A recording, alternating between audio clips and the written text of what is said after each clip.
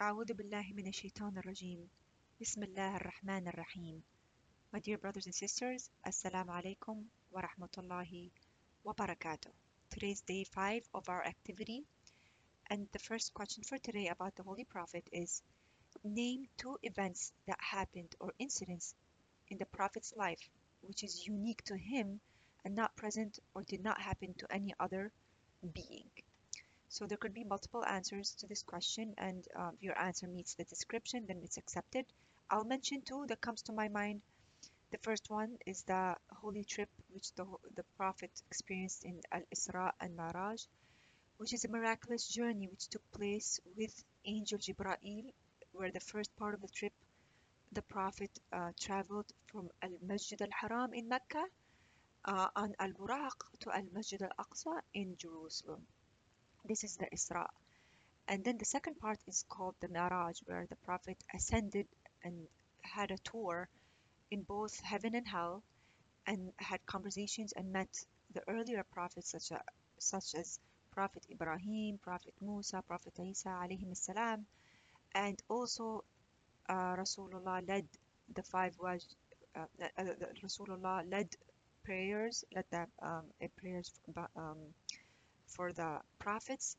It was also in this trip that the 5 obligatory prayers were determined and set to be 5, the actual number to be 5. Um, also, interesting thing that happened during this trip is that when Prophet Muhammad ascended towards the heavens, in the 7 heavens, at one point in time, at the location of Sidrat al-Muntaha, Jibra'il was not able to cross further.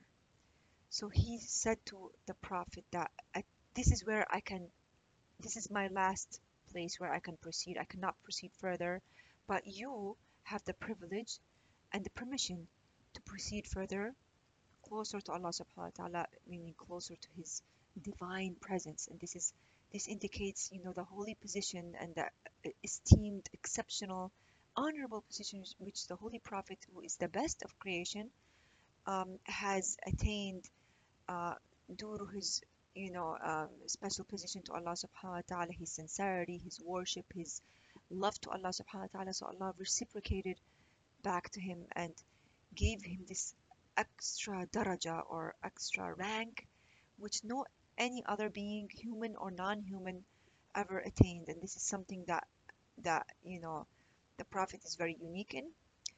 The second thing which comes to mind, which is an event that happened when the Holy Prophet was on his deathbed. Angel Jibra'il entered upon the presence of the Prophet and said that the angel of death, which is the Israel, is at the door and he is asking permission to enter upon you. Furthermore, he says, angel of death has never asked permission from anyone before you. So Rasulullah said, let him in, O Jibra'il. And the angel of death entered and said, peace be upon you, Assalamu alayka ya Rasulallah. Allah has sent me to give you the choice between staying in this world and between meeting Allah, meaning to accept, going through the process of death. And the Prophet replied back and says, I'd rather meet Allah subhanahu wa ta'ala, meaning to depart from this world. And so this is very unique to the Holy Prophet. The angel of death has not sought permission from any being at all, whether it's human or non-human in the universe, while the Holy Prophet, because of his great exceptional status, he has earned that level of bounty and blessing from Allah subhanahu wa ta'ala that even the angels themselves and the angel of death stands in humility before the Holy Prophet, as well as no one has been given the choice between death and life. كل نفس ذائقة الموت. This is what the Quran says. Every soul is destined to meet death. So this is the sunnah, the tradition of Allah subhanahu wa ta'ala, and yet Allah was ready to change that sunnah only for the Holy Prophet. And again, this just shows that Allah subhanahu wa ta'ala, out of his love to the Holy Prophet, is ready to grant him whatever wish that he asks.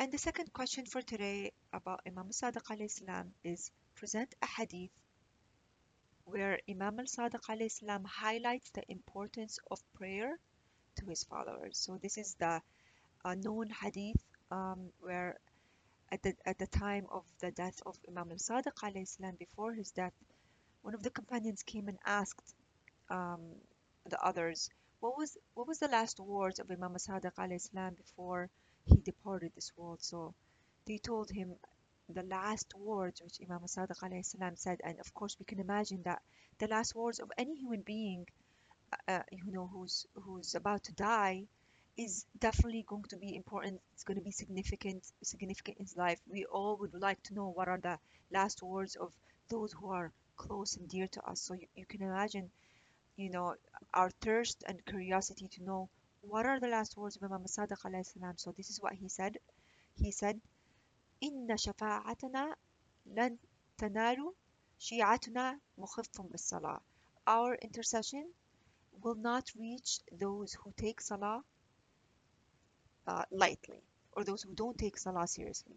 Our intercession will not reach those who don't take salah seriously. So what is the Imam saying? So the Imam is not saying our intercession will not reach those who don't pray. The assumption here is that we are praying. So the Imam is talking to his Shia, to his followers. Imam is not talking to just any person, to his Shias. So addressing us that the intercession, the shafa'at, will not reach us if we are taking our prayers lightly, meaning that we are praying. Never mind those who are not praying at all or skipping prayers. Imam is talking about those who do pray, right? However, they take their salah seriously. So what does it mean that they don't take their salah seriously? So, first and foremost, not praying on time, right? Delaying your prayers, prioritizing other tasks over the salah, not praying as-salah fi awwal al-waqt. Inna salata, the salah is on a very prescribed time, as mentioned in the Quran, right? And it's the first part of the timing where it is the recommended time, essentially the first 15 to 30 minutes, the recommended time where your reward for praying salah in that time is more than if you delayed the salah, where even though you still pray it on time, however, you don't get the same credit. It's like first come, first serve, right? That those who walk in the door, they may get that early bird discount, while those who walk in the door later, although they're not officially late, but they're not going to get the advantage of those who were the first at the door, right?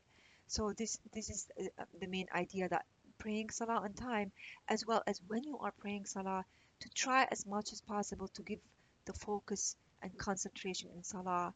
And I know it's difficult. It's difficult for all of us, because it's so easy for our minds to wander in the many things that we are experiencing in our lives, problems.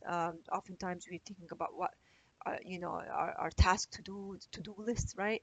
But we should try to make effort to remove any stimulus or any things that we know is going to distract us, whether it is audio, TV playing in the background, or whether it is our phone sitting right on our prayer rug. If that's going to be a distraction, whether it's ringing or whether we see it lighting up, then we should remove these potential distractions so that we can try as much as we can to give salah importance. Allah subhanahu wa ta'ala wants to see that from us, to wake up for salat al-fajr. If we're not waking up for salat al-fajr and we're just passing that time and saying let's pray later, then we are not taking salah seriously. Then we cannot expect our imam to give us the gift of intercession, right? We have to earn it.